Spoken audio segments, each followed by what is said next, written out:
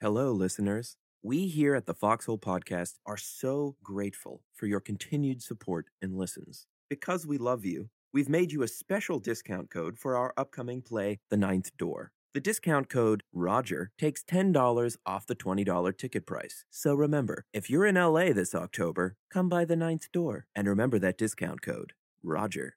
And welcome back to another week, another episode, fun-filled episode of the Foxhole Podcast. I'm your host, Brock, and I have Marcus here again. What's up? It's fantastic, man. How you doing, brother? From the other side.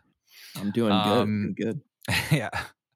I had so I rarely dream anymore, but I was exhausted after work last night. And What time did you get home? Nap. So I got home like probably 8 o'clock this morning.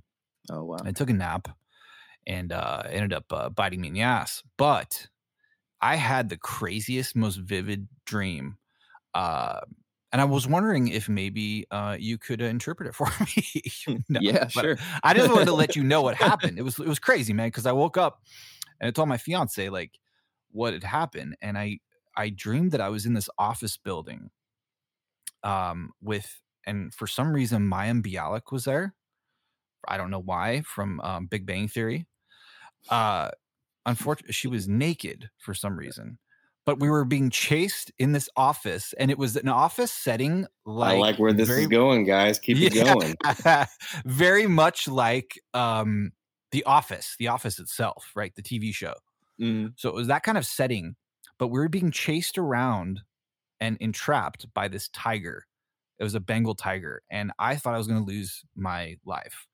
I woke up sweating. I woke up very confused, and I'm not really sure why. So I woke up so confused from this 2-hour nap, and it was completely displaced. I blame a lot of it on my job, which is, that's what we do. I gotta ask though. Yeah. Were you also running naked? No, I was completely clothed, but I was wet. I was like soaking wet, which I don't know why either, right? And I don't know if they're like the sprinklers had gone off or something, but I woke up very confused. And I don't know. Do you have interpretation powers? Can you look into that for me? Because I'm still, because I remember it vividly and I do not know why. And I'm like, why the tiger? What did I think about? What did I eat last night? And I have no answers. So were you scared? I was terrified. Terrified? Yeah. Terrified, dude. Well, what's the tiger represent in your life right now? Is there something something or something happening that you're scared of? That's a good question, man. Finances, maybe. Finances are always one of those things, right? Yeah. I have a very large wedding coming up here, a wedding in November. So that could be one of those things. My fiance do you fear having to give up naked women or something? Mayim Bialik, or your fantasies about the Big Bang Theory? No. See, that's the thing, right? So like, my fiance loves just say it. Big Bang just say Theory. It, Brock. I don't think Marlise is going to listen to the episode. Just say it. The last thing I saw last night before I went to work was an episode of Big Bang Theory that she was watching. I can't stand watching the show, to be honest with you. I don't like it because of the laugh track. The laugh track just turns me off completely, puts a bad taste in my mouth. But I remember her being very like, it was a very vivid part of it, right? And she gets sick at the end and like throws up and is all sweaty. So maybe that had something to do with it, but it was last night, right? So I had to go to work. I come back from work and wasn't necessarily the most pleasant experience at work, but this 2-hour little respite that I took, why then does she visit me in my dreams? And then why the tiger? I really want to know what the tiger's all about. So our listeners out there, if you could help me with this, that'd be great. That'd be fantastic. I think the tiger is probably what matters the most. The fact that she was there Right. naked was just like, just like trash from watching. I'm just the gonna Big say Bang right now, Theory. this is the worst pre-banter we have ever done. Really? I think it's the best. But I'm almost ready to tell you guys to start over. this is gold. This is better. This is not going on the gag reel. This is going live. Yeah. Anyway, it's it's trying to connect things, and we're human too. We're human, Yeah. and I'm just trying to throw out the lifeline there because I woke up really stressed out, and but Ooh, here's an analogy. Yeah. Are you in some way in your life attempting to, in the words of JFK, ride the tiger? Possibly. Yeah. I didn't look at it like that, but I appreciate you spinning it like that. That's makes me feel a lot more positive about the situation at hand. So yeah, that could be the issue. And there's a lot of issues going on in our country right now. We don't want to deafen that at all. With everything, being split again and kind of regressing back to where we were. Maybe that's the tiger. I don't know. But life is confusing. The moral of the story is life is confusing, and there are struggles, and we all are being chased by something that we have to face.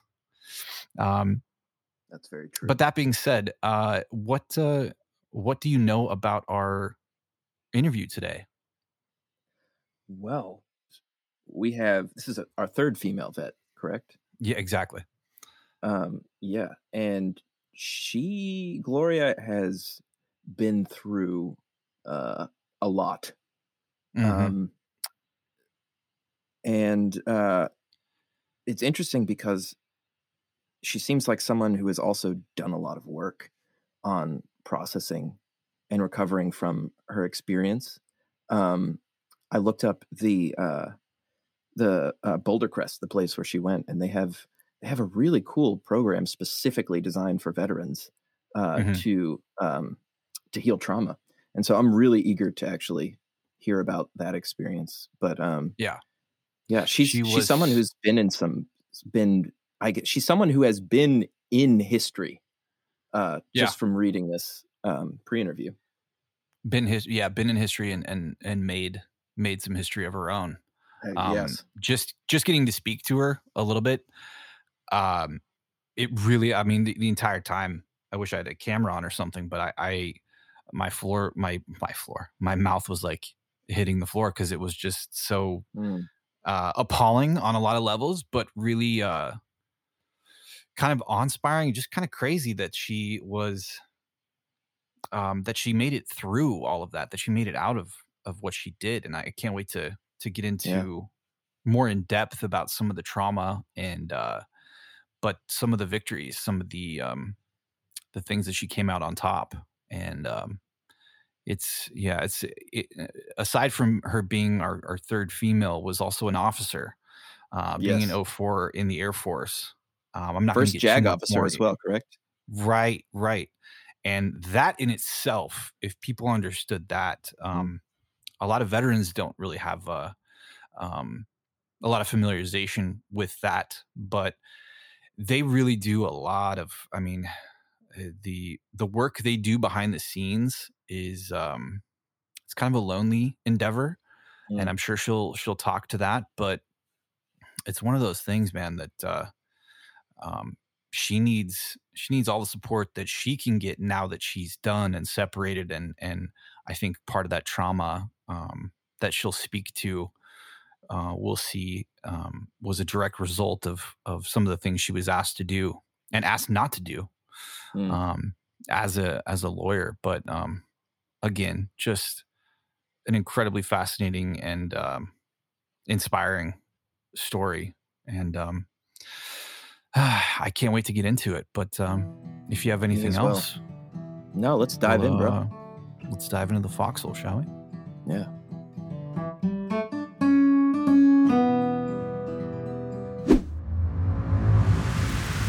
Nine doors, 9 men, 1 mission.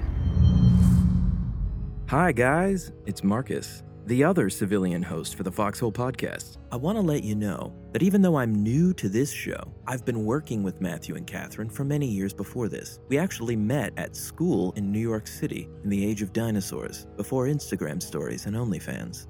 But I digress. I don't currently reside in California, but you better believe that I'll be flying out to Hollywood this October to see the Foxhole Theater Company's production of The Ninth Door. It's gonna be lit!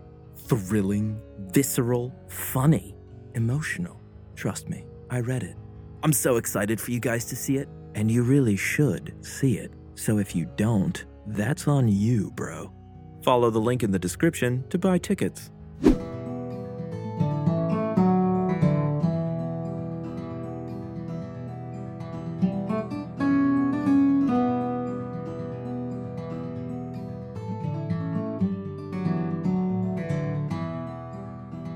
And welcome back to the Foxhole. We're here today with Gloria Downey. Gloria, would you like to introduce yourself a little bit and tell us a little bit about where you grew up? My name is Gloria. I grew up in Miami. Lovely and beautiful, hot, big clouded city.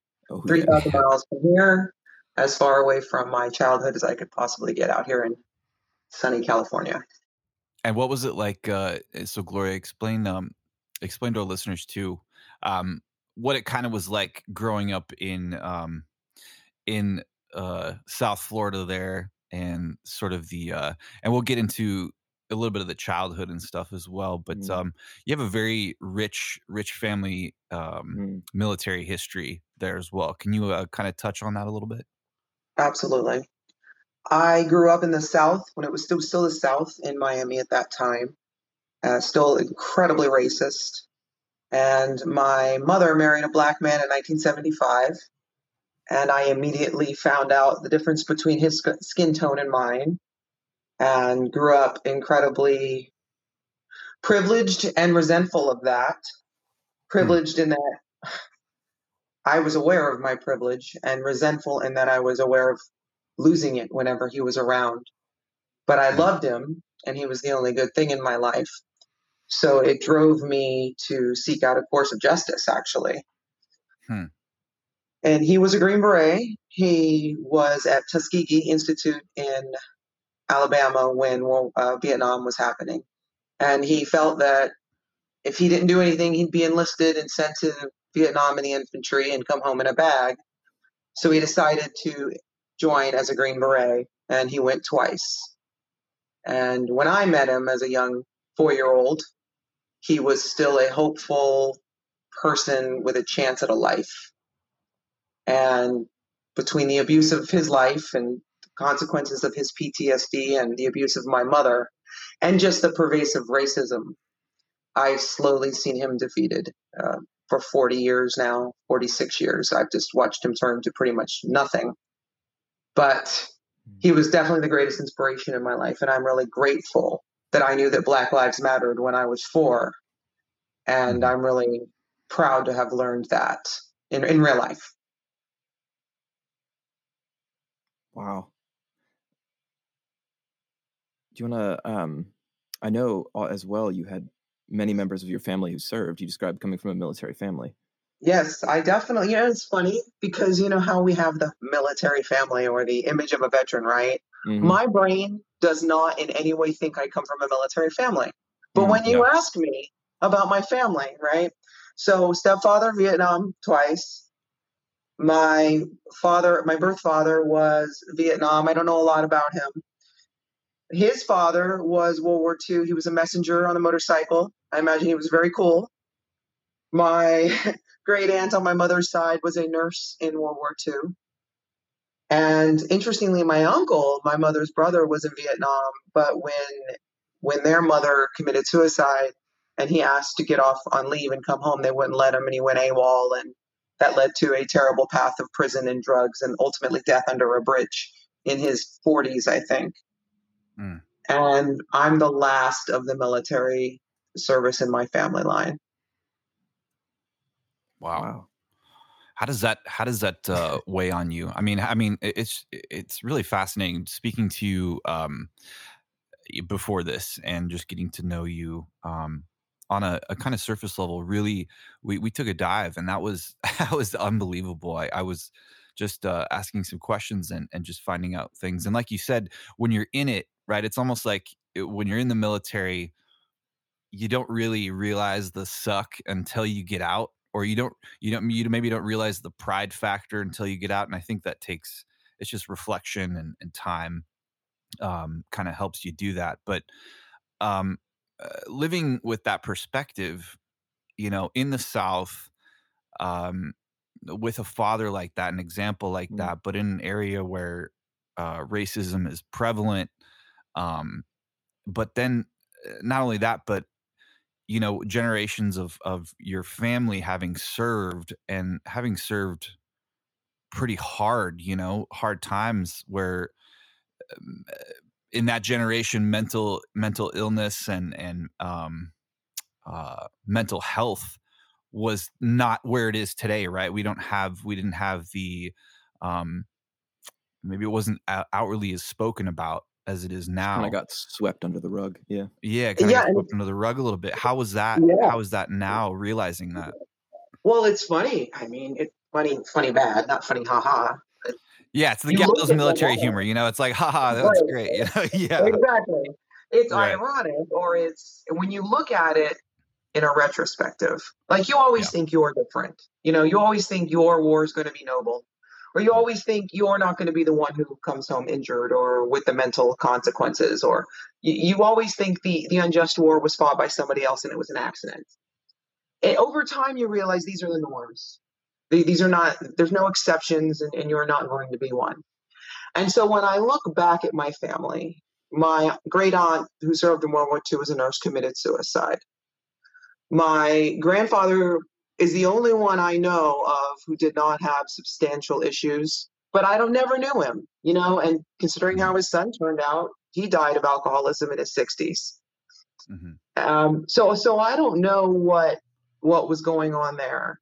Like I said, my father, that would be his son I just referred to, drank his whole life. Whenever I ask anybody about my father, they say, well, he was always drunk. I mean, this is the nice thing they say about him. And he liked to fish, but he was always drunk.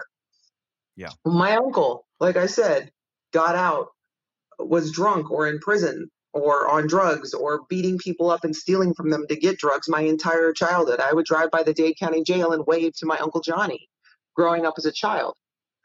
And so it's not, we keep thinking like there's all these service members who came home and did great and rah, and they're proud of their service, and like all this mental illness and all this struggle is an exception, but it's not. It's the rule. And then having this stepfather, this amazing man who appeared in my life when I was 4, I met him because my puppies were drowning under the concrete porch. It was they were under in a cave, and it was a Miami rain, and this black man shows up at my house to rescue my puppies. And I mean, talk about a hero instantly, right?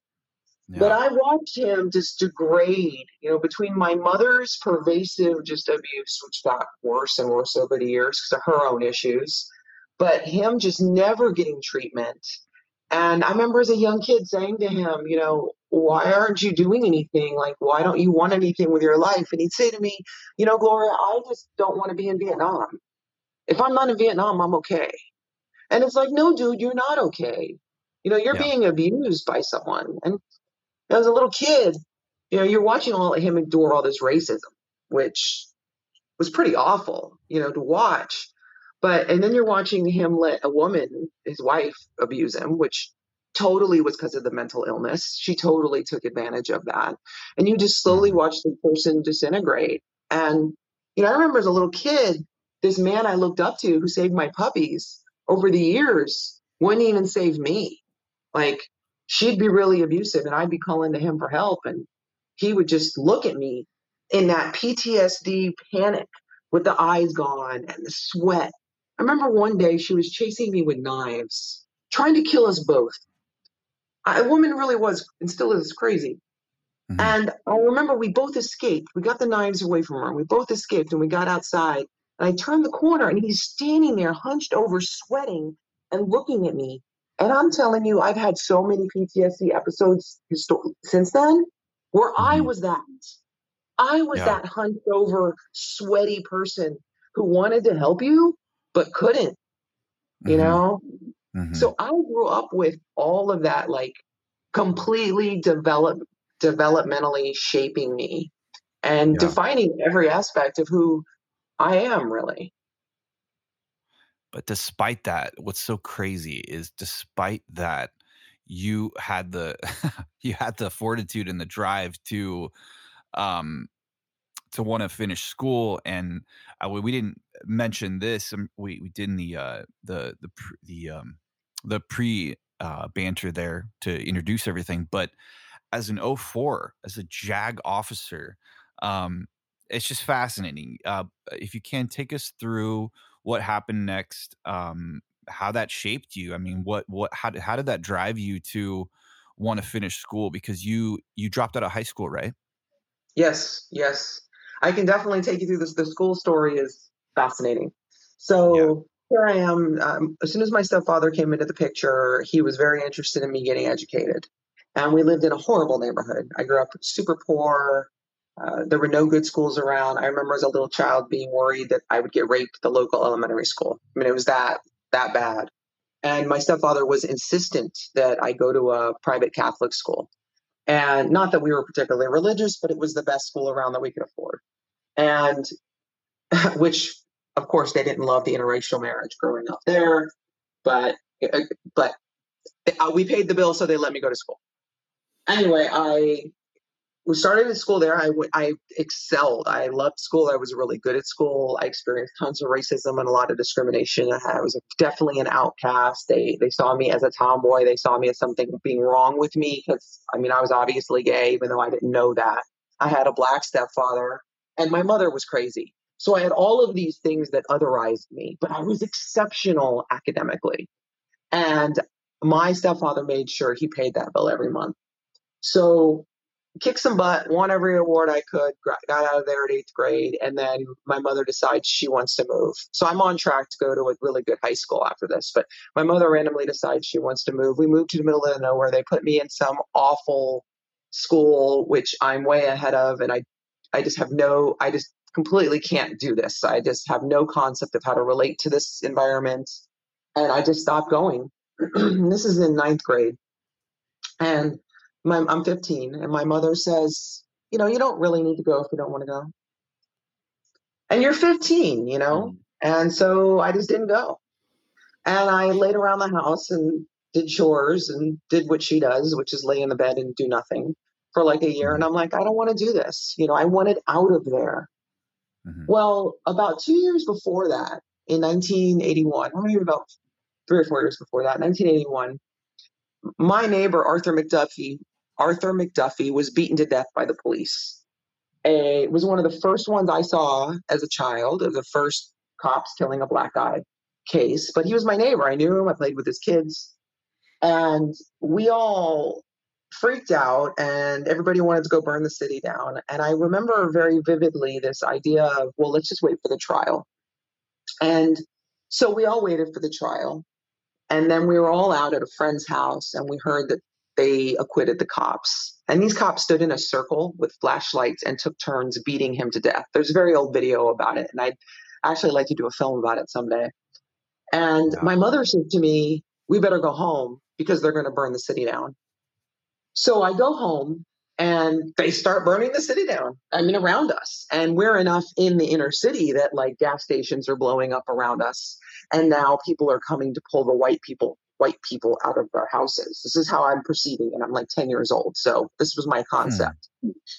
Well, my mother says, okay, if they're coming to get the white people, we need to go get our friend out of the projects, and we need to send Charles to the door, my stepfather, because he'll protect us. So I remember going to the projects, getting my white friends out, bringing them to the house, and my stepfather answering the door. But in the house, we're kind of like, yeah, burn the city down, because we knew what had happened. We were aware of the injustice. We knew it was wrong. Well, now this went on for 3 days, this riot. And that, I think, and that plus that experience of just when my stepfather's around, you can rent me the house. When my stepfather's around, you won't rent me the house. But when he leaves, we're okay. Having that kind of stuck with me. And so here I am, I'm 15, I'm not going to school, I'm not doing crap with my life. And I'm like, no, I want to go to college. I want to get the hell out of here. And so I said, I'm going to take my GED. And they're like, you can't take it, you have to be 18. So I put in a waiver, and because my grades had been so good, they gave me the waiver. I took the GED at 16. I started at the local community college. We threw together the money. It wasn't much, maybe even Pell Grants. Got to the local community college, graduated pretty much on the president's list. From there, got into the University of Florida as a junior. And at this point, so I'm like 18 now. Now, at this point, my mother decides she's going to stop me from going to college. And she tells my stepfather she doesn't want to pay for it and all of this. And he told her he would leave her if they didn't pay. So they actually got me through college. And that also was because of him. And then after college, I was kind of like, I don't really know what to do. I didn't know if I wanted to be a writer. I didn't know if I wanted to go to law school. I just really wasn't sure. And finally, it just occurred to me, go to law school, change the world. And I used to say, I want to liberate the oppressed. And and it's really funny too, because when you first go to law school, you have a vision of the kind of lawyer you wanted to be. And I would always say, I don't want to prosecute anyone guilty or defend anyone innocent. Of course you wind up doing both because you realize it has nothing to do with that. It has to do with the principles we're serving, Right. So went to law school, got out, and then my first job was as a public defender, which was right in the heart of everything I ever wanted to be. Wow. Yeah. Wow. I know you say here that there's a lot of pervasive PTSD in your youth. And from just listening to you, I can tell you there was probably a lot of generational trauma in there as well. And I'm curious how, because I know you didn't join until you were 30. So I'm wondering, how did you cope with that in your 20s, either healthily or unhealthily? My biggest fight in my 20s, a couple things. First of all, I was gaining status, right? So now I've become a lawyer, I've become a public defender. I'm excelling at my work. I'm gaining status. I'm away from my home life, right? So I'm becoming something in the world. I'm traveling, I'm doing things. And I think that was very fulfilling, very automatically rewarding. And I was getting justice on a day-to-day basis. I wasn't the greatest because I was a young public defender and they don't teach you anything, but I worked really, really hard. And I found myself in a relationship with a woman in this time period, and she was amazing. And we were very much equals and very compatible, the best relationship of my life. But we were also in the South, so we were dealing with a lot of, homophobia and things you deal with in the South. But it was also the 90s, so there was a lot of challenges with that. So I think what happened in my 20s was I was able to kind of just live. If I look at my life, that was the time I was really living. I was carrying out things. I was pursuing justice. I loved someone. I was traveling, and life was going well. But I still had this mother at home, and I still had all the things inside that I hadn't fully dealt with. And I don't know if I would have ever had to fully deal with them had I not gone to Iraq. I don't know if I could have carried that. Maybe I could have carried that, but for whatever reason, when 9/11 happened and I signed up and went, it really just changed the trajectory of my life. Yeah. On that note, how did 9/11 affect you? So, it's funny. I always felt like I should join the military. People would say to me, why did someone like you join the military? Which I realized later was code for why is a lesbian joining under Don't Ask, Don't Tell. Yeah. But in my brain, I never heard it that way at the time. But now I know this. But sure, I would have 3 answers. And the 3 answers were 1, to see the world. 2, uniforms are sexy. And 3, right? 3 was I never want to live in the world where we can't stop Nazis. I feel like we should be able to stop Nazis, as a minimum, Right. You're right. It's a bare minimum. Yeah. It's a good standard. Yeah.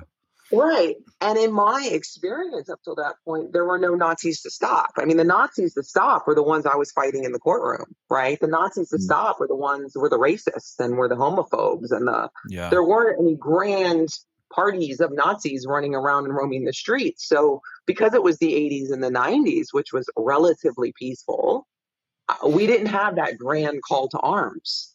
And in my mind, growing up with a Vietnam veteran who really certainly was not happy about the war he served in, I knew there were, quote, good and bad wars, right? So I was going to wait for that good war to come. Well, when 9/11 happens, there's your call to the good war, the good war. Yeah. And so this is an amazing part of my story, I think, because now I've been a public defender for a few years. I've been in the South. I've been with this woman for a few years. We've got a really good relationship. And we decide we want to blow off real life and go be ski instructors. And we do. So I walk into my courtroom one day in Miami, and the hookers are here and the pimps are here. And people are beating each other up over here, and they're passing the urine specimens across the judge. And, the insanity of being a public defender. And I walk in and I say, Your Honor, I just want to let you know I'm leaving to go be a ski instructor in Colorado. No way. Yeah. And I swear to you, everybody in that room was cheering for me. That's amazing. So we did. We went to Breckenridge, and my God. I had only skied like in North Carolina on ice. So I get there and I'm in the terribly tacky costume, and I have no idea really how to ski. But we show up and start teaching little kids, and eventually we get into the culture. We do our first year there, and then we live on the road during the summer, and then we're getting ready to go back for I'm also doing drag performances with my partner at this time around the South. Nice. Yeah, it was really fun. And we are coming back now for our second year. We're on the road, we're in the van, and we're in Oklahoma City, ironically, because Oklahoma City realized was the last big thing before 9/11. So that was like a tender point in our country of terrorism, And we're coming up on Oklahoma City, and we go and we sleep in the van. And the next morning, my partner gets up, goes to the bathroom, and comes back and says, really sleepily, a plane just flew into the World Trade Center. I'm like, what? What? Yeah. What? What? Yeah. And I'm like, all right. So I go walking in, and I see that a second plane had flown into the World Trade Center. And I'm like, this seems bad. And we get back to the van, and it occurs to us we're under some sort of a terrorist attack, and we're coming up on a city that's going to freak out. So literally, we're driving past Oklahoma City, and we can see people freaking out, going to the gas lines and whatever. And we're listening to the broadcast on the radio. I remember listening to Peter Jennings talk about the tower falling. I remember listening to his narration of it and on the radio. And finally, I'm like, I should call my mother. So I went to like a payphone. I'm like, hey, Mom, I'm fine. I just got through Oklahoma City. She's like, do you see we're under attack? And I'm like, yes. Well, it was in that ride between Oklahoma City and back to Breckenridge that I'm like, I guess I got my war, right? So I went back and I said, I'm going to apply to be a JAG. And I started that horribly difficult process to become a JAG right when I got back. That is that's a crazy, it's unbelievable. But I can't believe we didn't tap into this earlier. I grew up in Colorado, and I grew up learning I learned how to ski in Breckenridge. Like Breckenridge, I lived in Frisco. And so I can't believe we didn't tap into this. Yeah, this is crazy. So and Colorado was it's a different pace. Obviously when you ski and experience the mountains there, it's a whole new ball game. But that's quite a change from the South Beach of Miami to the mountains of Colorado. But side tangent, no big deal. But it's a very small world, and you just made it even smaller. So it's a good thing. Yeah, it's amazing. So the JAG officer process, this is really, really interesting, and I want our listeners, even our military, our veteran listeners, it's something that when you hear JAG, you think of like the TV show, or you think of you think of A Few Good Men, even though that's not the JAG Corps, but you think of it's sort of seen with a negative light, a negative connotation. I know when I was in the Navy, on the Kitty Hawk, we had JAG officers that were undercover in the supply division, trying to root out it was a robbery scheme. It was like a whole a ring on board the ship that went all the way up to the highest enlisted ranks. And come to find out, there were JAG officers infiltrated, undercover within those ranks. And it was really fascinating. But you always had people kind of looking over their shoulders, like, you just never know. You never know if the new sailor that's coming in there is gonna, put the handcuffs on you or try you at some point. So Right. there's a negative connotation within the military, because if you're faced with a JAG officer or the JAG Corps, you're not it's probably not the best thing. Yeah. So explain that situation and the application process and how rigorous it was. It's bad to have a JAG around. Like, you don't want a JAG. Like, I don't want to see a JAG. I mean, if I'm seeing a JAG, I'm being prosecuted, or I've been victimized, or I have to do my will because I'm deploying, or I've been deployed and I've come home and my husband spent all my money, or my wife, while I was gone. Like, these are the Right. reasons you're seeing a JAG. There's nothing pleasant about a JAG. Or you're being P-tested, right? So there's no really good connotation for being a JAG. But I was really good as a lawyer, and I knew that, and I loved it. And I knew by this point that I was exceptional and that it was my calling. And I knew by this point that if I went in as an officer, having my whole family only ever been, I mean, I guess my great aunt was a nurse, so I'll give her that. And I actually do believe she made it all the way up to probably a commander. She was in the Navy. So absolutely mad props for that. But everyone else, they were grunts with, rifles in the jungle, right? There was nothing sexy about any of their careers in terms of being an officer or being a JAG or anything like that. So I recognized that, okay, I can now take another step that separates me from my childhood, that takes me to another level. It was a challenge, and I didn't want to go back. So I said to myself, if I'm going to do it, I kind of like my stepfather. If I'm going as a Green Beret. No, if I'm going, I'm going as a JAG, right?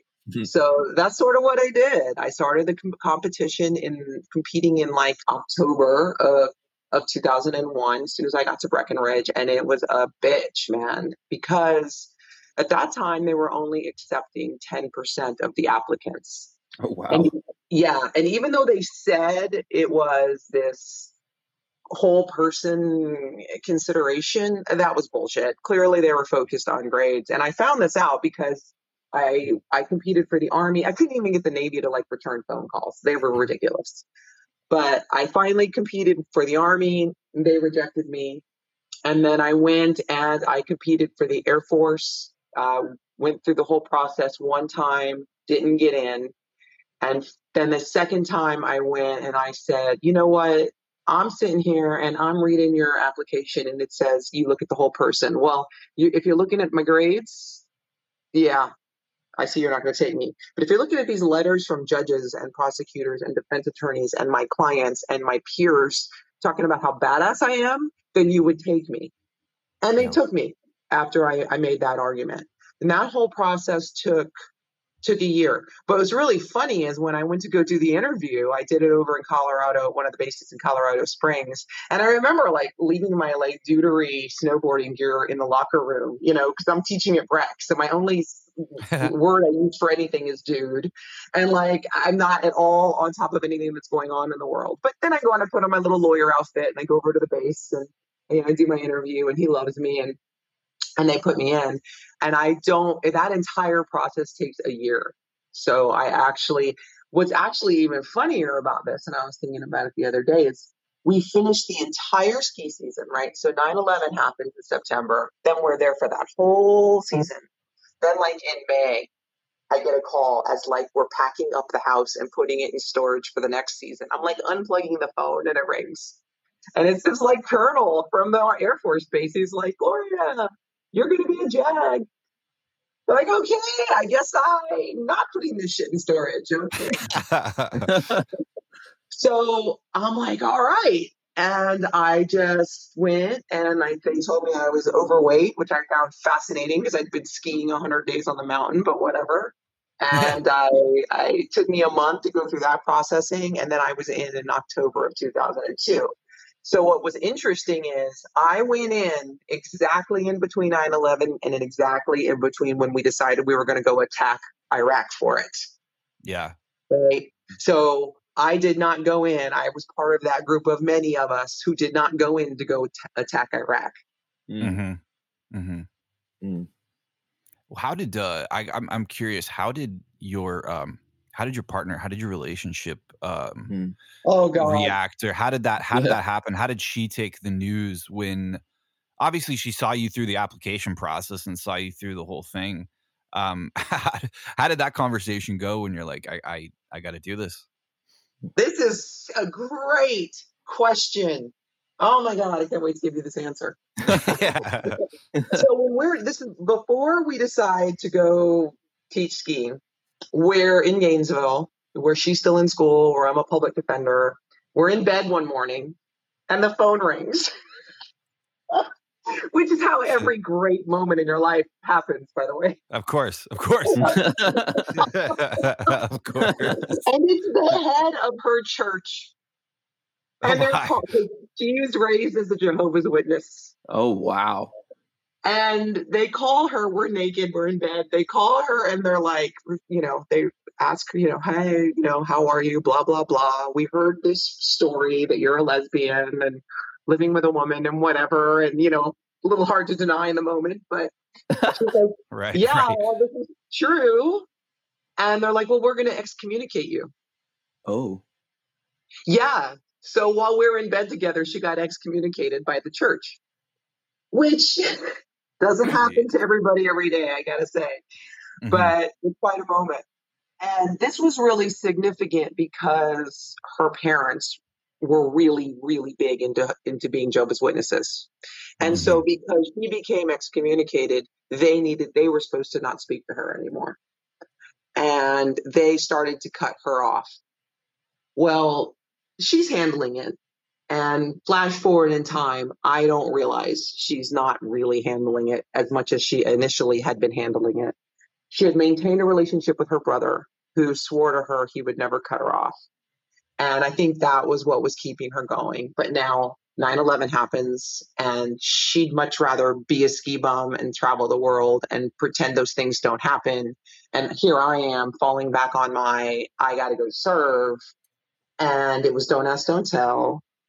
And so my decision to go in, I didn't realize was also really pretty fatal for that relationship. Yeah. So, yeah, it really was, because she was very anti-war, very anti-military. I mean, patently. So much so that the Air Force takes us, they move us to California, which sort of satisfied her because we did love the Bay Area. We're all about the counterculture.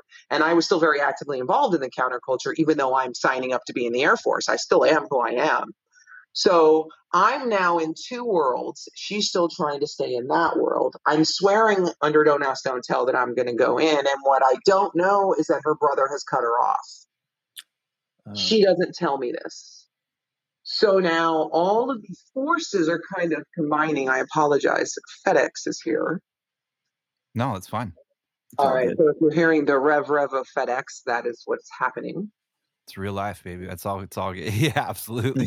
Yeah. So all of these forces now start combining, and they send me to go to JAG school in Montgomery. So I've gone in the Air Force. We've moved to California. I'm at my base for a few months. This is the end of 2002, the beginning of 2003. And they send me back to JAG school in Alabama. While I'm at JAG school, I'm in the back of a car. We're coming back from a restaurant. It's a bunch of other JAGs. And she calls me and she's like, I'm being arrested. And I'm like, okay. And she's telling me I'm at this protest and the cops have us surrounded because now it's the world's largest protest against the Iraq war. right? Mm-hmm. And here I am in Alabama going to JAG school, getting trained up to go probably be in this war. And here she Yeah. is in San Francisco getting arrested, for Wow. protesting the war. And I just remember sitting in the car and just saying to her, I'm really proud of you. You should stand up for what you believe in, and you should protest the war and all of these things, and just really being in this conflicted space. Mm. And I came back, and she was really different. Things were really different when I came back. And what I didn't realize was that she was losing it. She was descending into drugs and alcohol and severe mental illness. And here I am now. I'm at Travis Air Force Base. I'm the chief of military justice. And I've got this partner at home who's losing her mind. And I'm running a legal office under Don't Ask, Don't Tell. And I'm prosecuting under Don't Ask, Don't Tell. And I've got a partner who I can't even take care of.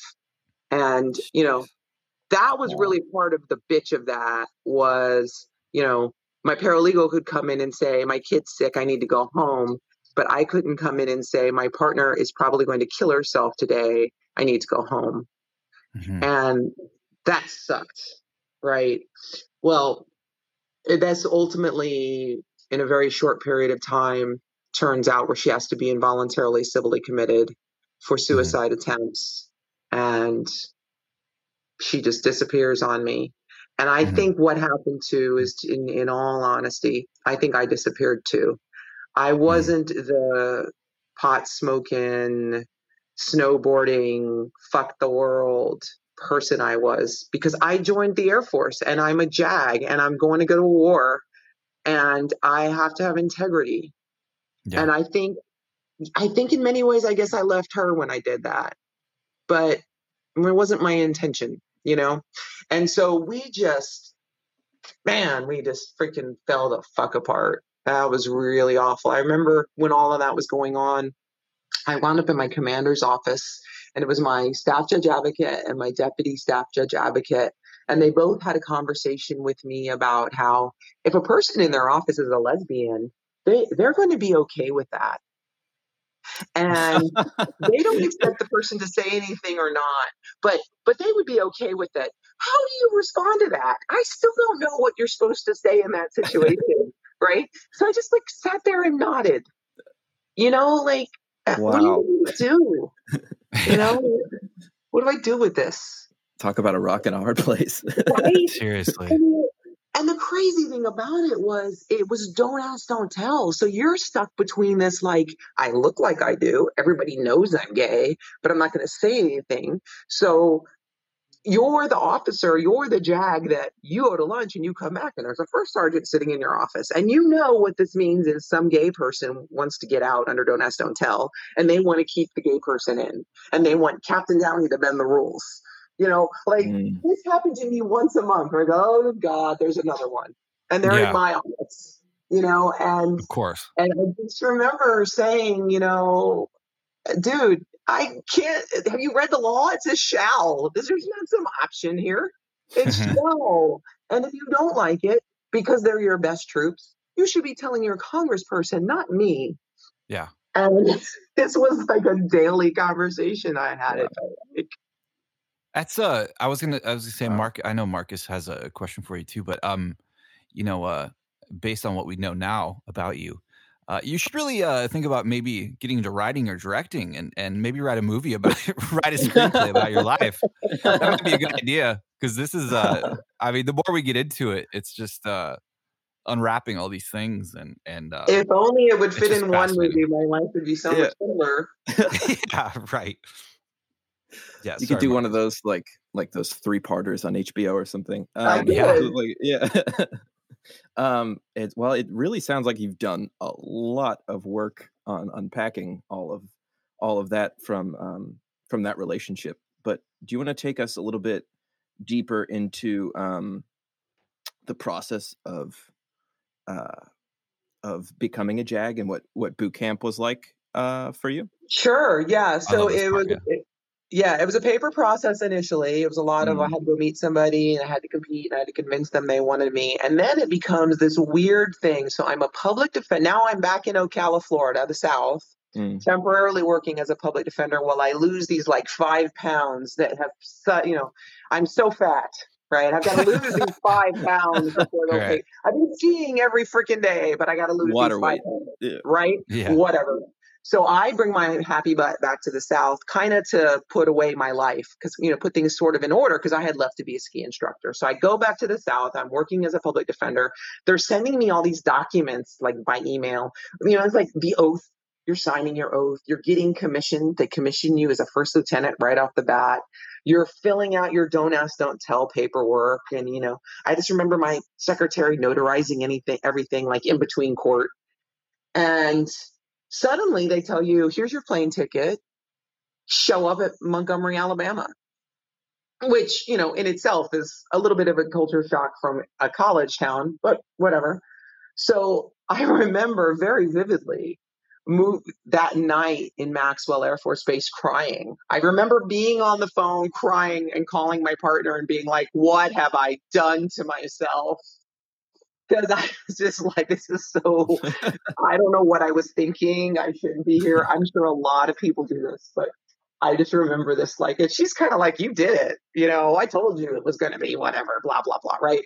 Yeah. So, but you get there, you have no idea what any of it is. You have no idea how to salute. You have no idea how to put on your uniform, your costume, I would call it, okay? This tells you how out of connected I was.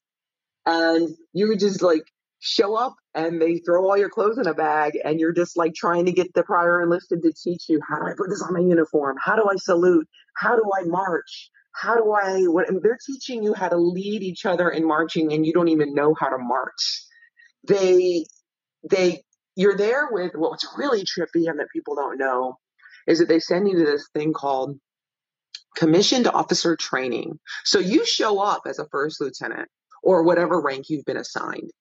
And from there, they teach you what that means. So I went with JAGs, doctors, and chaplains. And it was just as weird for them in that the commander of our student wing was a colonel, and she had colonel pinned on her because she'd been a doctor for a million years, but she didn't know any more about the Air Force than I did. So it was the blind leading the blind. Yeah. But it was also this very bizarre disconnect in that JAGs are line officers and can command. And medical people and chaplains have these really limited rules and different rules of engagement and different rules about what they can and cannot command. And so we're really, really different people. And the doctors were the bottom percent of the recruitment. So you have these JAGs that are the cream of the crop. And you have these doctors that are drunk in training. I mean, we had one that they washed out because she wouldn't stop drinking. But you don't think they got rid of her. No, they just made her go through again. Right? Yeah. So it was this really bizarre world where we really were oddly paired. But because we were sort of the odd ones, they stuck us all together. Wow. Yeah. And they were kind of desperate for, like you said, they were desperate for doctors and chaplains at that time. I'm sure that they just they had to push them through. It was almost like when I went through Pensacola, they were so desperate for Marines and Marine air crew specifically that they, even if they failed their tests, the Navy instructors would kind of look the other way a little bit and be like, right, he didn't touch the bottom of the pool. You have to do like a 2-mile swim in the right. pool. And It was they're like, kinda he like didn't that touch with the the bottom of the pool. doctors. He's fine. Let's fucking send him on. We're good to go. And Yeah, I was just like, exactly. oh my God, what the hell? But it's because the Yeah. standard was they needed bodies. And that's no Right. different in the officer corps. And that's it's fascinating to hear that because we don't get a lot of exposure to that very often. And so that's especially on the podcast, that perspective is really unique. And there is that divide between enlisted and officer. But describing it how you are is really eye-opening, and it sheds a lot of light on that. But yeah, so you said it was a 4-week sort of rushed boot camp. Completely rushed. Yeah. That we had a drill instructor one day and he came over and taught us about our uniforms, and he called our accessories accoutrements. He was from Texas. So they were not accoutrement, they were accoutrements. Accoutrements. And he taught us how to salute. And that was the most formal of the training. Mhm. The rest of the 4 weeks, I'm not even entirely sure what we did. We played war a couple times in very limited ways, just a lot of processing, the most minimal of stuff. Mhm. It was surreal. And then after that, you basically get assigned, right? Do you have any choice in the matter, or do they just look at your resume, so to speak, and say, "Hey, we need you here. This is the spot we need you to fill." What's very, very cool is that when you first go in and you're selected as a JAG, you get your choice and you get to tell them what places you want to go. And so when they called and offered me Travis, which was next to San Francisco, my partner was a little more willing to cooperate because that was the base we wanted. So they sent us to Cott, and that was the first thing they did. We sent us to Cott, and then they sent us to Travis. So we had already moved. Had been at Travis a few months, I guess. And then they send you back to Montgomery to go to JAG school. And JAG school is this 9-week thing where you learn how to do court martials and about all the other laws. And it's at JAG school that my partner gets arrested for protesting the war. It's at JAG school that up on the big screen we're watching the Saddam Hussein statues fall. So it's at JAG school that it becomes very clear that we're going to war in this country who's done nothing to us, right? But I'm on the trajectory. I've just signed up, right? So you have to prepare for it because you're going to go. So, and that was when that relationship really started to struggle. So that was when I came home and she was really, really starting to get more and more detached. But I did my 9 weeks, and then they brought me back to the base. And then at the base, my whole Air Force career was Captain Downey. We know you're really good at military justice because you were a public defender, but we want you to get a more rounded education. I never got a more rounded education. I was always the one that they called in when there was some fire to clean up some mess in the military justice section. And that was what I always did. So when I got back, I started on that path. I was the chief of adverse actions. So Article 15s. And then eventually I'm the chief of military justice. And now I'm basically waiting to get deployed, but I'm running that legal office, that section of the legal office, and I'm working to deal with a new issue that's really coming to the forefront, which is sexual assault. And I invented this program. I don't know if I invented it. We came up with something called Dorm Women Awareness. And we would start these briefings where we'd bring all the enlisted women over from the dorms and just let them talk about, what to do to be safer and how to help each other. And really just for the first time having dialogues about the pervasive sexual assault that now is being revealed. That actually became a DoD benchmark, and they started using that program around a lot of the services. I also started doing a lot of rape prosecutions while there, and you never get convictions. I mean, it wasn't that we weren't bringing the cases; it was that the juries were not convicting people. They just wouldn't, no matter what. It was very discouraging. So I did that for a few years, and while I was doing that was when my partner had the complete and total breakdown, and I had to get through that. And I just remember when she was finally hospitalized, being so grateful that I wasn't going to come home to a body. That was my big fear, that I was going to come home and she was going to be dead, and I couldn't tell anybody or get any support. And that was very, very hard. And at that point, she revealed that she was having an affair with a gay guy. And it seemed to me like there was a lot of craziness going on there. And she was really disappearing. And I knew I'm in the Air Force and I'm going to war. And this person is falling apart. So I tried to be as supportive as I could. And finally, I just said, I can't do this anymore. And I called headquarters and I said, I want out of here. I'll go to Korea. And the key to Korea in the JAG Corps is if you go to Korea for a year, then you get any job you want after that. Right? And I wanted to go to Europe. I wanted to see the world. So I called and I'm like, I want to go to Korea. I want to go to Korea. And they're like, okay, we'll get you to Korea. Well, they did this thing that I was the last person they did it with because it never worked, but it worked with me. Usually when they take a JAG and make them a defense lawyer, it's at the same office or the same base where they've been a JAG. This way they know the system, they know people, they're established, they have roots. But there's this weird thing they used to do back in the day called a direct fill, which was I'm going to take you from Travis as a prosecutor, move you to Korea, and make you the area defense counsel. Well, they did that with me. They said, your record is such that you need to do this. You're totally capable of doing it. So I took my butt to Korea and I was the area defense counsel and I was there for a year and it was awesome. And I was the defense lawyer for not only Osan Air Base, but for 23 geographically separated units. And my face was in every dorm hallway, everywhere. And I couldn't go out on the street because everybody freaking knew me. Mm-hmm. And the relationship with my partner, we were still kind of fighting, still kind of struggling, still trying to keep it together, still supporting each other. It was really complicated. And she wound up moving to Seoul. And she was teaching up there. She was teaching English. So I was living on the base, but on the weekends I was going up and spending time with her in Seoul. Mm-hmm. So it was this really crazy, bizarre time. But what I did there mostly was defend rape cases. Yeah, a lot of them. When on Travis, what a trip too, because on Travis you're prosecuting most, and it's just now you're taking the other side basically, and it's I'm sure that you did your duty as a lawyer, as a sworn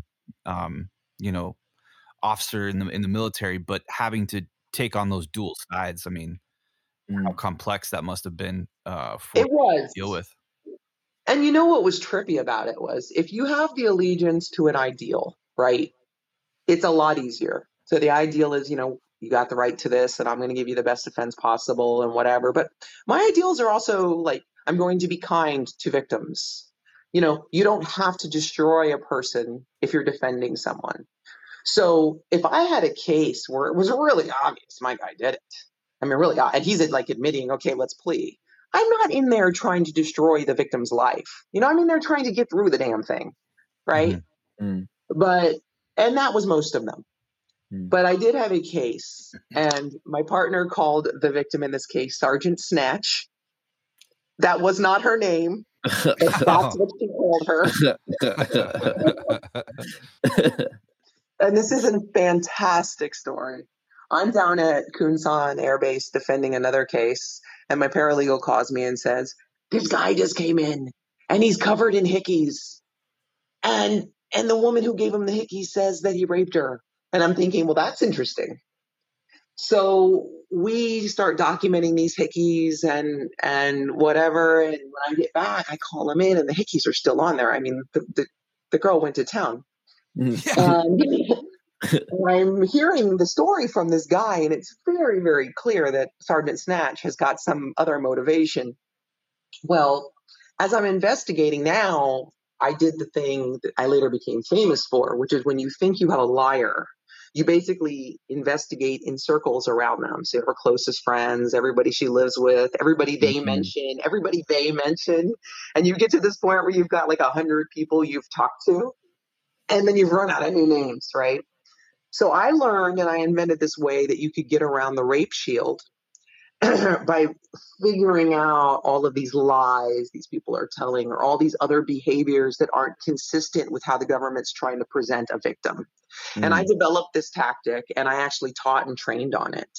Now, do I love that was used probably against victims who probably really were victims? No, of course not. Do I love that it was used when people were lying? Hell yeah. Because I think lying about rape allegations is part of what makes it so freaking hard to prosecute the damn things.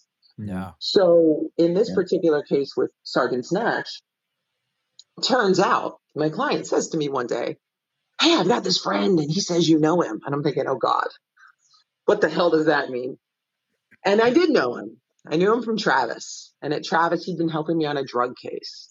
And he came into me one day and he said, Captain Downey, for the love of God, please let me leave this base. You've had me on admin hold forever. I swear to you, I don't know anything. I'm just a drunk. Let me go to Osan. And I'm like, fine. So I let this poor kid go on with his life. Lo and behold, he comes into my office. And I'm like, oh my God, it's you. And he says, yeah, she loves putting hickeys on her boyfriends. He describes to me all the areas where she put them on him. And I'm thinking, I can't even believe this is really happening to me. But ultimately through these hickeys, I got her on the stand and I used that concentric circle approach and I just impeached her and impeached her and impeached her. And we eventually got her Article 15 and discharged for lying. And my guy got let go. Wow. That's and incredible. He said, here's a great quote. He says to me, I remember when we did the hearing, when it was obvious she was in big, hairy trouble, when I totally sank her battleship. And he comes back to my office and he says, I feel great. I think we're going to win. I said, shut up. It's not over till it's over. Don't be trapped in this system. I want you to stay home and behave and, stay out of trouble. And he says, fine. So when we got the charge dropped, and I called him to my office, and he comes in and he says, I didn't win because there's justice. He says, I won because my lawyer is good at destroying other women's lives. Oh, God.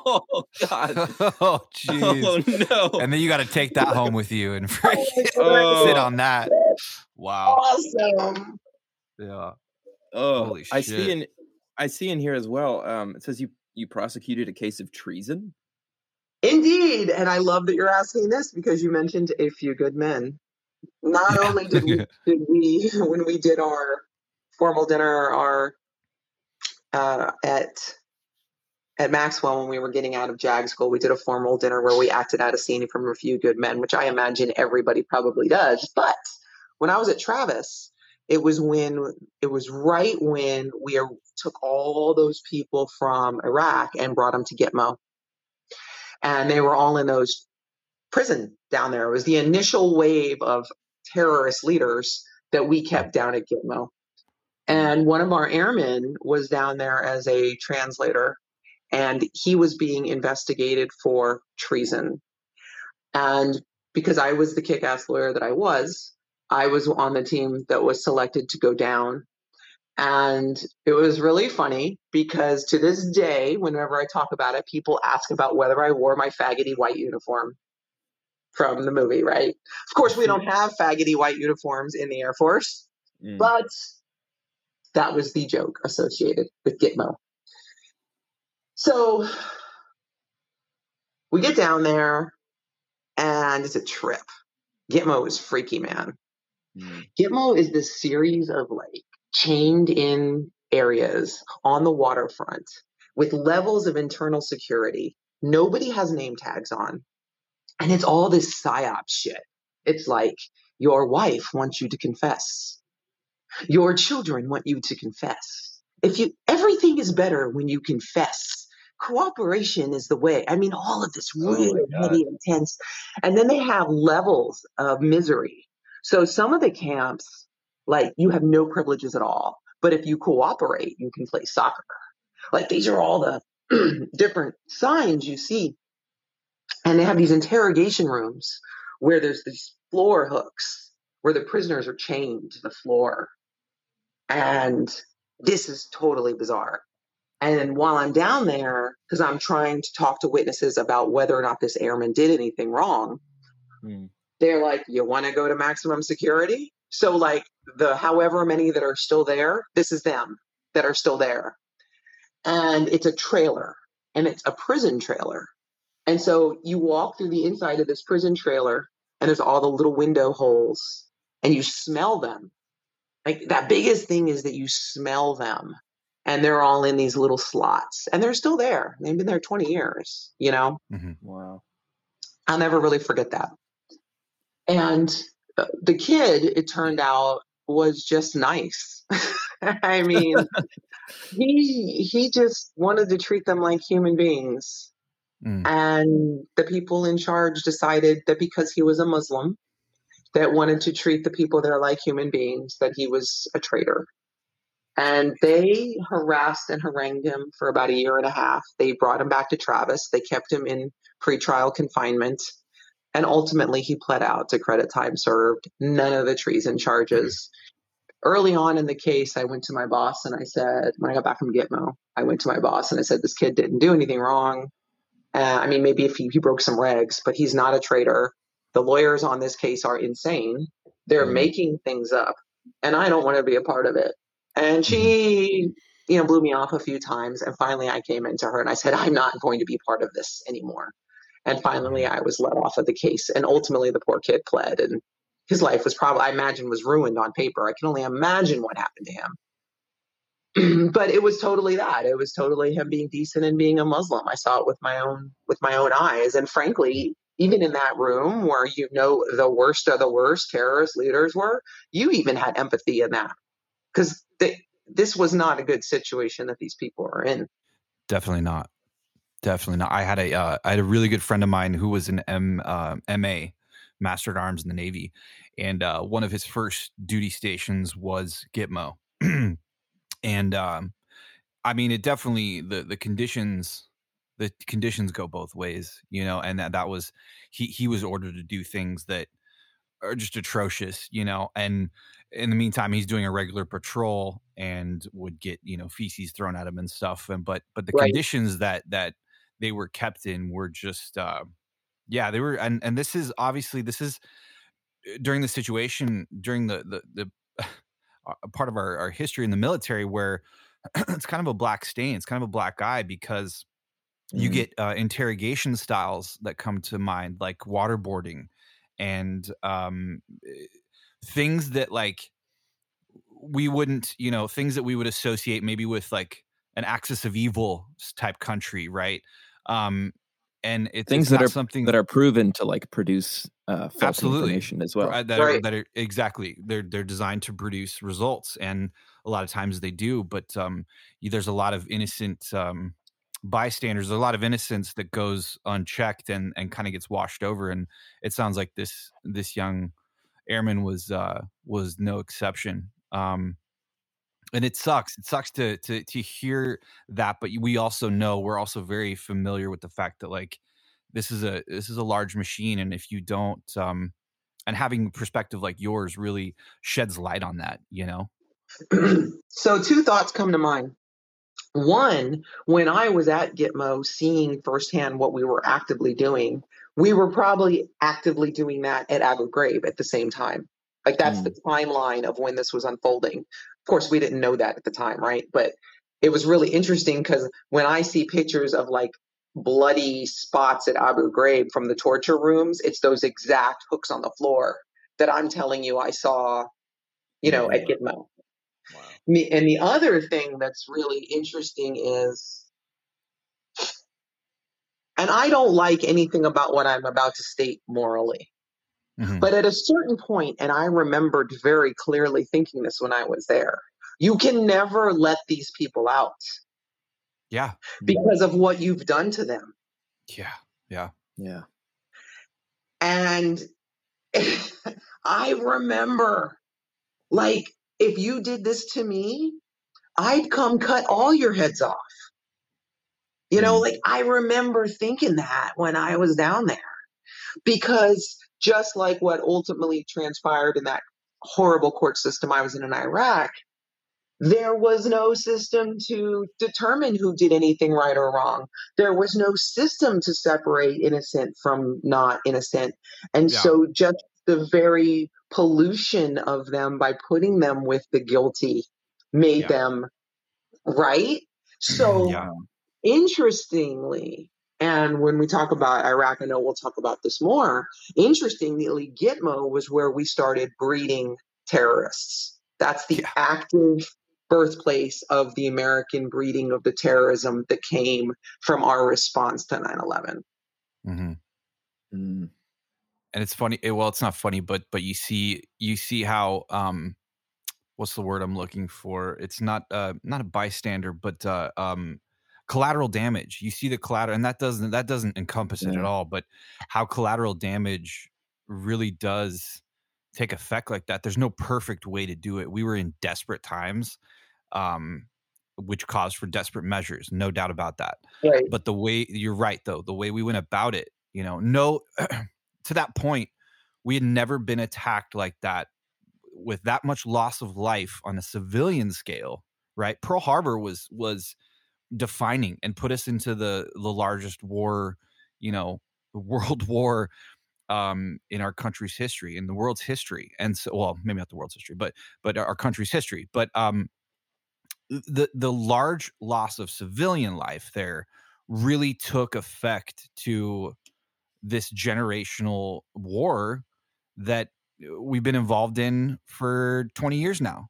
And that response there, imperfect as it, far from perfect as it was, it's like how, looking back on it, these tactics, and it's one of those things that raises questions for me. Like, I would love to just sit in a room with these decision makers at that time and say, like, what was the protocol here? Like, what were we thinking as far as, like, how do we get information from these people who might be innocent, and then how do you go to these extreme measures and kind of blanket punish everybody for the same thing, right?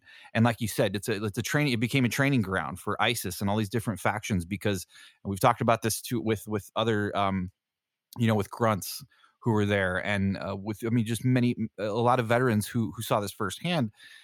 You have that culture and that society. It goes back generational. I mean, it's if you wronged my brother or my father's father, they're not going to forget that. It goes on for generations, and you do something like that, and like you said, it's sort of a breeding ground for vengeance.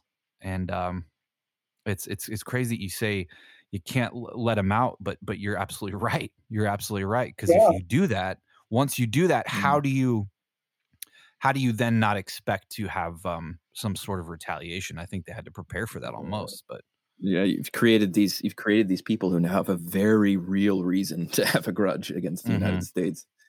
Right. Which is something I dealt with constantly when I was in Iraq, was that exact feeling. And, it's funny when you're doing like a sentencing argument as a prosecutor, it's very formulaic, and they tell you all the grounds and all the approaches you can go to tell the judge what the sentence should be, or the jury. And one of the reasons is retribution. Retribution is a primary motivating sentencing theory. And, there were no guys sitting around with a grand plan. There were pissed off people trying to feel better by killing some other people or capturing some other people. I mean, on a very reactive level, that's kind of how we started this mess, right? Yeah, right. And that's not a good way to handle stuff. Yeah, absolutely. That doesn't work well. No. And we are in this 20-year mess because of that, and just going to Iraq in itself is a problem, because these people had freaking nothing to do with 9/11, right? Yeah. So, we were in such a bloodthirsty state. And the thing too that you raise about Japan is we knew it was Japan. That's right. That's the thing. That's right. We knew it they was flew Japan. their flag. We knew exactly. Yeah, exactly. We knew who it was. There was already a World War II war going on. We were wanting to get in the war anyway. And it was like the universe opened up to invite us into an exact little slot. Okay. But what did the universe invite after 9/11? A lot of upset Americans who wanted to take vengeance. And how did America react on the street? By going after like Muslims, right? Yeah. Wasn't that what we saw in New York? So it's just like a blatant, like a blanket racism against Muslims, or like Pretty a blanket much. prejudice, Pretty much. So now I'm going to go fly off and attack Afghanistan and Iraq, and that's just fine, because I'm killing the Muslims where they are. I mean, what was the shirt? I'd fly 10,000 miles to smoke a camel. Yeah, that was a popular shirt at the time. So that's really what we did, was this knee-jerk thing to an unknown enemy, and we just crossed it to all Muslims over there. I mean, that's how I feel like we handled it. And because we were so bloodthirsty at that time, because we were so like, we got to get vengeance, we got to, and it was it was pretty unanimous, right? The country on both sides was not a There's a lot of public support. Yeah, it was not a partisan thing here. Like a lot of people on both sides were affected deeply by it. You know, you can't take lives of our civilians and get away with it. So we're going to come after you, and you know, beware, because we're coming with the strong arm. And you know, it's looking back on it, we kind of see, you know, the collateral damage. Obviously 20 years later, we have a whole generation of veterans defined by these actions, defined by the actions of the Taliban, and then defined by the actions of our government and the U.S. military. And as members, we can talk, as veterans, we can talk about that. And that's the beautiful thing about it. It's really funny. It's really funny how we're able to, you know, it's still, I consider it still, you know, the greatest country, because we have the opportunities afforded to us to talk about this freely. And we have to as veterans check our former employers, you know, and be able to talk about these things, and take to just kind of be a warning flag, but also just to, you know, those people that are in those decision-making roles, for them, even if they hear about it by proxy or whatever, they can just be aware of the effect that it has, the long-term effects that it has, PTSD, TBI, all these things, because we were stepping into a situation that we weren't 100% prepared for. And now we're looking at the exit situation, and that's a whole nother thing. But I want to switch gears a little bit with you, Gloria. Sort of a positive note. I want to ask you about your time traveling. So Osan, I was in Japan the whole time. I was in the Navy, and I traveled around, obviously, on the biggest cruise liner I could possibly, you know, imagine. Yeah, got to see a lot of countries, but calling Japan my home for 4 years was just a privilege, and it was an honor just to be part of that culture. Can you talk a little bit about the Korean culture, and then just your ability and your desire to want to travel and see Southeast Asia, maybe some highlights from that experience? Absolutely. I freaking loved Korea. I mean, at first it was freaky because Asia is so different. I mean, Asia is so different from America or Europe. So it was really super foreign. I mean, you know as well as I do, but I mean, you can't even read anything. Like it's just so vastly different, but so communal. And I don't mean communal like in communism at all. I mean, Korea especially is incredibly capitalistic and democratic and as vibrant and forward looking as we are as a country. Korea and Japan very much. Oh, so, Korea sets the standard, right? They really do, with like sustainable technology and green technology. It's fascinating. It really is. And the amount of Samsung and so much comes out of there. And I don't think you realize it till you get there, but a lot of things I love about them. They're very close to the earth. Their food comes like you buy each piece of food on the stand on the corner in the little town, you know, that the lady just went and got out of the field. And there isn't this processing and all of this shipping and all of these grand corporate food systems. They're very, very close to the earth. And I loved that. I loved that their work and their homes are all built around these like the company will be in the middle and the town will be around it, and it'll have a market. It's all very contained and sustainable.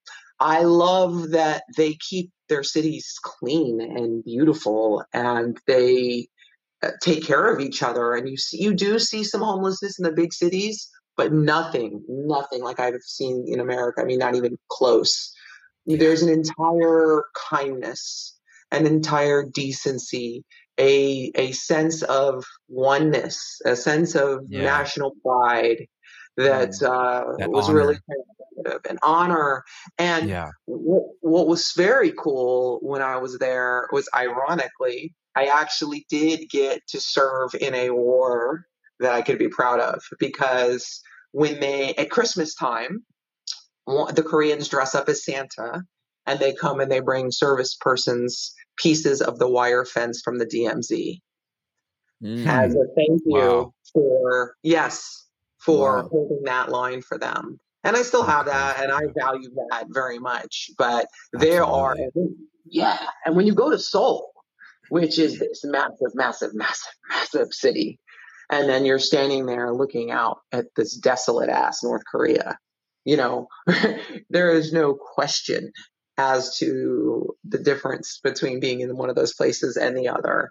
And just the gratitude and the loving us being there and the respect for us and the appreciation and this is the only time I've served where I knew I was doing something to be really proud of because the people there really wanted me there. You know, at Travis, when you're stateside, you're sort of just like this weirdo in a uniform in the mall occasionally. Right. Right. So there's no like, they're like, okay, you're a service member or whatever, you know, there's that. They don't really understand us or know where we come from. When you're overseas, it's really different. So I'm here in Korea and I just had such profound, just such gratitude. And I got to travel a lot from there. I did a lot of cases. I did cases in Guam. I did cases in Japan. And then I also traveled just on my own to Thailand and China. And I just really enjoyed just the sense that we're all in this together that you feel there. Yeah. Yeah. What was one of your favorite places? I like Japan. Tokyo Disneyland was rad. There's something about hearing Pirates of the Caribbean in Japanese that you never forget. It's such a trip, right? When you go through it, oh my God, it's such a trip. The skull and crossbones in Japanese is like utterly freaky. Yeah, right. So I thought that was amazing. And what I love about Korea is every little town has some point in it that has a little mountain that has at the bottom, it has the stones for you that you walk on with your feet. They're like reflexology stones. You walk on those. And then you go up these mountainsides, and at the top of every one is a temple. And it smells amazing, and there's amazing sounds, and all the, as they call them, ajimas, little old ladies, are up there. And there you are, you're your badass Air Force self, and you're sucking wind trying to get up the mountain, and the little ajima's just racing past you in her heels, you know? Yeah. That's such a trip. It reminds me of when I was able to. I'm sorry, Marcus. This is my last. I just talking about Japan gets me all giddy and I freak out. No. Take it away. Yeah, I just like you saying that really reminded me of when we hiked. We did Fuji, and it's obviously you can when you hike Fuji, it's a rite of passage, and you can only do it when the weather's perfect, and there's a very small window in the summer in which to do it. And I did it twice. I did it once when I was in the Navy and once as a civilian. But I remember in the Navy, like you said, I was like best shape of my life. Like, let's hard charge this. We're going to get up there in freaking no time flat. But we got our water. We got our camelbacks on. We're like super prepared because we're all up there together and we're kind of motivating each other. And you get up there. The goal is to get up there in about you want to time it for about 4 hours, so that you can get up there for the sunrise. It's a huge, it's a very symbolic sort of thing. But we're up there and we're getting we're hitting the switchbacks. We're getting to each station pretty quickly. But the locals there that do it all the freaking time they don't have any water. There's no water with them. They just got their walking stick. And they freaking pass you, and it's like slow and steady wins the race, man. And we'd stop and be like, "Oh man, I'm a little winded right now. I'm always take a break for a minute, get some water." Right. And these little Japanese dudes in their 60s probably are just fucking racing past us, like just getting up there in no time flat.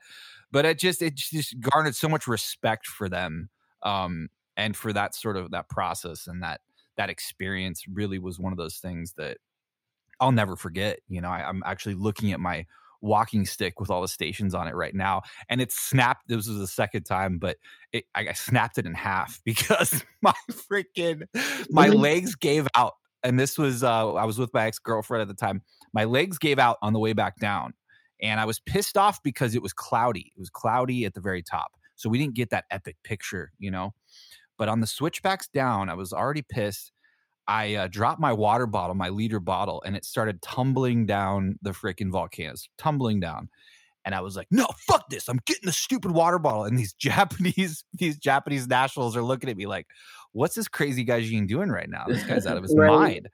And my girlfriend at the time was like, Brock, can we please just get down? We're almost there. And I'm like, I'm getting my water. And I went down and I like snapped my stick. I snapped my stick in half over my knee, got the water, and God bless her. She ended up gluing it back together. And, you know, it's just a memory of how arduous that whole process is. And it was very symbolic and just a beautiful experience. But I just love you talking about that kind of stuff, because man, when you experience a different culture, it really takes you out of yourself for a little while, and you can actually see, you know, hundreds, thousands of years of history right in front of you. And it really, I don't know, it inspired me. So, I don't know, did that have any sort of weight or inspiration on you for things that were to come in your future, especially where we're about to go, which is Iraq?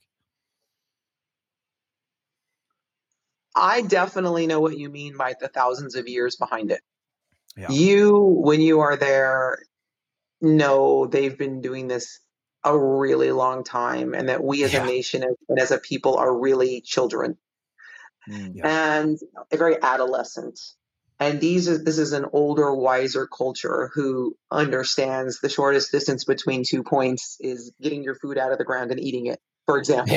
You know, like they're very aware, and it always felt like there was a healing or a way of being available there that would probably be pretty incredible if I knew how to access it or if I needed it. But it always felt inaccessible to me while I was there. Like I could go to the temple and I could have the experience, but it didn't feel like the way of my soul like it was for them. And funny now, now that I'm at this point in my life, and I've just learned transcendental meditation, which is Indian, obviously, and not, Korean, but more of that Eastern thought. I'm becoming more where I've returned to this is a way of living. And there is a reason you do the reflexology with your, at the bottom of the mountain. And there is a reason there's a temple at the top. Like, it's all making much more sense to me. But at the time, I was this hard charging American Air Force JAG who was about to go to war, and I didn't want to stop and contemplate anything and get in my body. I wanted to be ready for what was coming. Right. So I could see it and I could appreciate it, but I was really disconnected from it. And what's interesting is you mentioning Mount Fuji. I went over to Japan for a case and they took us on a C9, I think, little tiny bug. I mean, tiny little plane. And I mean, the plane's like shaking, going down the runway, and went to the sky, it's like vibrating, and it feels like it's barely moving. Like you don't even know how it's in the sky. But when we flew into Tokyo, they flew us directly as close to Fuji as you could possibly get, and like tilt winged it, and like took you right. You basically scraped the damn thing coming in. I was like, all right on. And another quick plane story in Korea, because I was in the dorms. Oh, which sucked. I did not want to be in the dorms, but my boss made me. It was constant, the U-2s and the A-10s and the fighters. I mean, constant. And I remember I would go after work and I would run the flight line, which to me sounds psychotic because I hate running and like just the thought of it now. But I would go run the flight line, which is a lot, And I remember one night running around the back of it and this fighter jet's taking off and he gets to like just the end. He's just clearing the lights and I'm just coming under him and he tips his wing at me. And takes off. I was like, right on, very cool. Wow. Yeah. Hella cool. Yeah.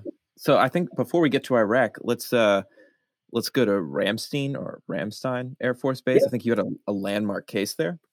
I did. The case came after Iraq, but so I'll just set it up. I went to Ramstein. Okay, so Korea was a year long, and one of the beauties of going to Korea is you get to pick your follow-on assignment.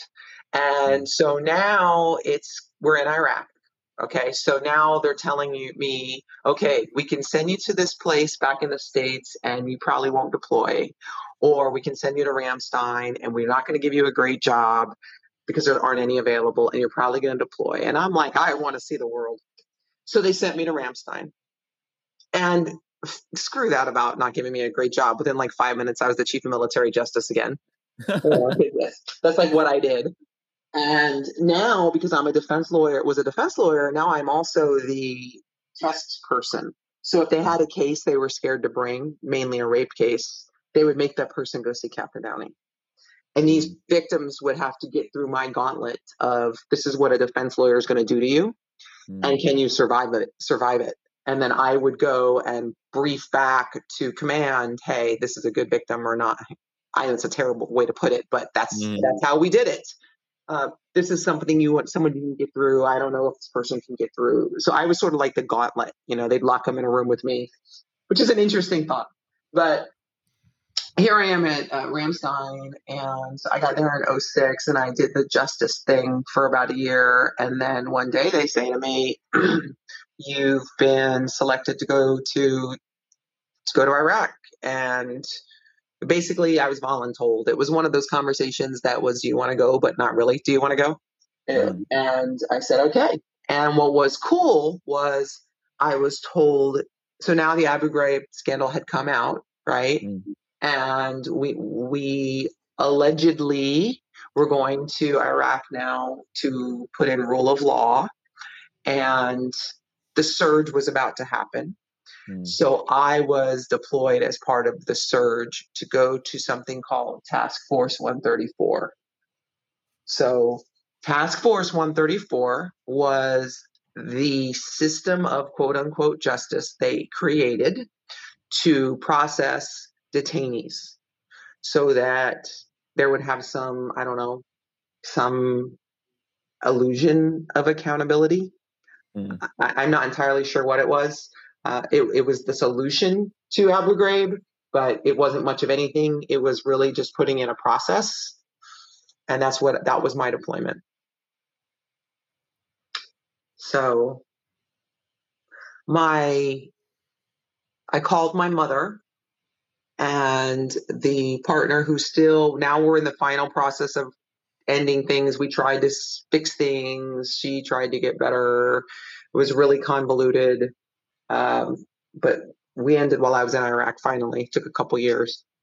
But I called my mother and I called her, and they both said to me, you need to get out. You need to get out under Don't Ask, Don't Tell. You don't support that war. And I'm like thinking to myself, what kind of representation of my community is that? I'm not going to go to war. I'm gay. Yeah. Yeah. Right. I'm gay. I can't go to war. You should go and get killed. I mean, how does that go? Right.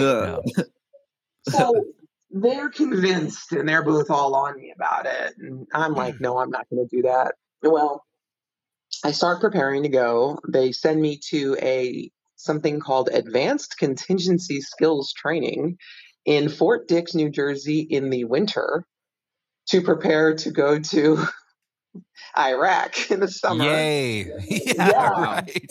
Yay. That was That's awesome, smart. right? They let us wear our night goggles for like 5 minutes. My helmet doesn't fit. I don't know how to work them. They let us fire a bunch of weapons, but only like one time.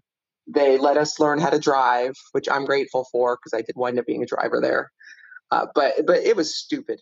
I mean, it was stupid. It was checking a box of we've trained these lawyers how to go to war, and you have not. Okay. Yeah. So they tell me you're going to Task Force 134, and it has 3 components, and one of them is particularly dangerous because you go to the red zone every day, but you get to go to court. And I said, me, I'm doing that one. And as soon as I found out I wanted to do that one, I started on them about I want an M16. I don't want to just go into this red zone every day with a little freaking, pea shooter. And they're like, no, it's inconvenient. You'll have to carry it around. Right? That was stupid. But they never gave it to me. So they tell me you've got a couple weeks to go, so I'm preparing, and then I've got about a week to go, and they call me, Captain Downey, get over here, you're leaving tomorrow. Like, what are you talking about? You're leaving tomorrow. So I left the next day, and I'll never forget. There were so many bizarre ass things about this deployment, but as a JAG, you don't go with a unit. You're just one person. They stick on a plane, so you have no friends. You have nobody really with you. Your entire legal office is still back home doing wills, so they have no insight into what the hell you're about to experience. I don't know anybody who's done this, right? Yeah. I just know I'm getting ready to do this thing. Well, by the time we get to like Kuwait, it's 5 women. It's me, it's myself, it's another female JAG, and it's 3 female paralegals, all Air Force. And we're our little contingent of people that are getting ready to go to the embassy to go do this job, which was a trip, right? Well, and we get there, and another female lawyer shows up. So it turns out there's 3 female JAGs in this little bunch. And we loved that. We thought that was hella cool. Our personal security detail hated that. You know, not only did he have to risk his lives for a bunch of lawyers, they're a bunch of Air Force lawyers, and they're a bunch of women, and one of them gay. You know, like these were not happy Navy MA1s that I had guarding me. So we get there, and they bring us up to Camp Victory there, and they're like, there's these 3 different parts of Task Force 134. There's this board, and the board stays up here at Camp Victory, and they review all the files of all the people we arrest, and they decide whether they should go like in a drawer and we should ignore them, or if they should go to the court, or if they should go to some other board to possibly be released, right? So those are the 3 possible outcomes. All but one of those jobs are you stay in the office. So one of them you stayed up at Camp Victory and were relatively safe. And the other one you stayed at the embassy, and really, other than what was happening at the embassy in terms of mortar attacks, you were relatively safe. You didn't have to go to the red zone. I was going to go to Central Criminal Court of Iraq. And the appeal of that for me was very specific. Though it had the 5 days a week of traveling to the red zone, it also had in my mind, the possibility of the most justice, because you're going to bring the case to court. And if they're not guilty, they get let out. If they're guilty, they get prosecuted, they get out of the jail. Like in my brain, there was a system of justice. And so I wanted to be part of that. Well, they send us all to the embassy, and I get to my office, and the very first day I walk in, and they hand me this file, this big file. Captain Downey, you're doing juvenile cases. This is for you. And has nothing on it. And I open it up, and it's all these autopsy photos of a blown up Marine.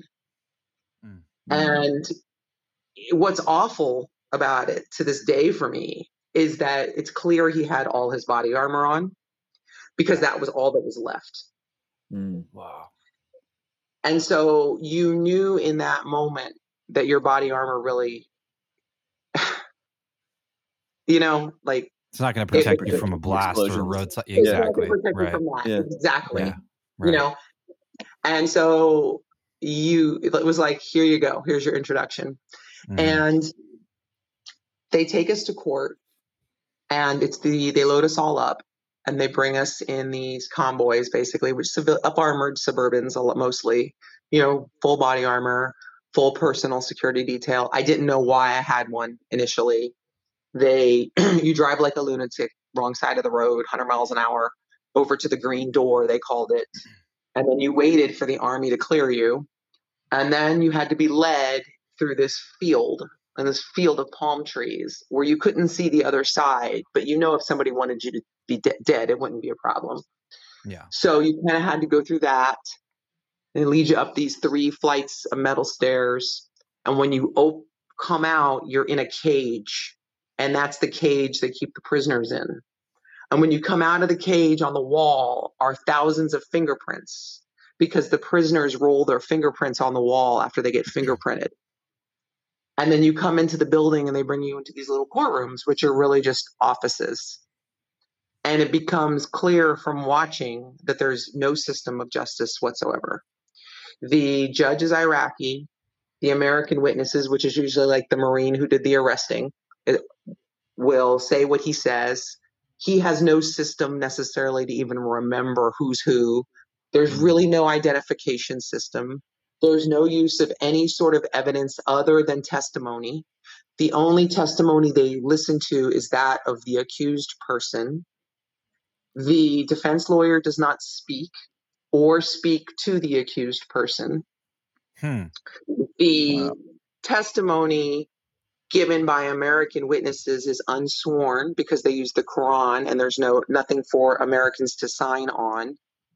The testimony of the American witnesses is written by a scribe in Arabic on parchment and then signed by the American witness, even though they look at you and say, "Am I supposed to sign this?" And you're like, "Yes." And the judge doesn't want to see the evidence. And halfway through, he stops and starts interviewing the accused person, who denies it. I was herding the sheep. I was in my house. They came and got me and put a hood on my head and drugged me over and took pictures of me with the weapons. Yeah. You keep hearing this same story. And this is 95% of the story is I was in my house and they hooded me and they took me to the weapons. And you're listening to this. And so this is what I started to do 5 days a week. Well, I had some initial questions like, is there a law book? Yeah. What's the law? There was no law book ever provided to me while I was there. I do not know what the law was that I was prosecuting these people under. I would write terrorism and a blurb of what I could understand from the file, and the court would decide what the charges were. I would try to find out what happened on a case or where a person went or investigate it further, and the files would disappear back into Netherlands. You only had the file for a brief period of time with no way to confirm or investigate or anything like this. And there was no way, like I said, to identify them. Tune in next week for Volume 2.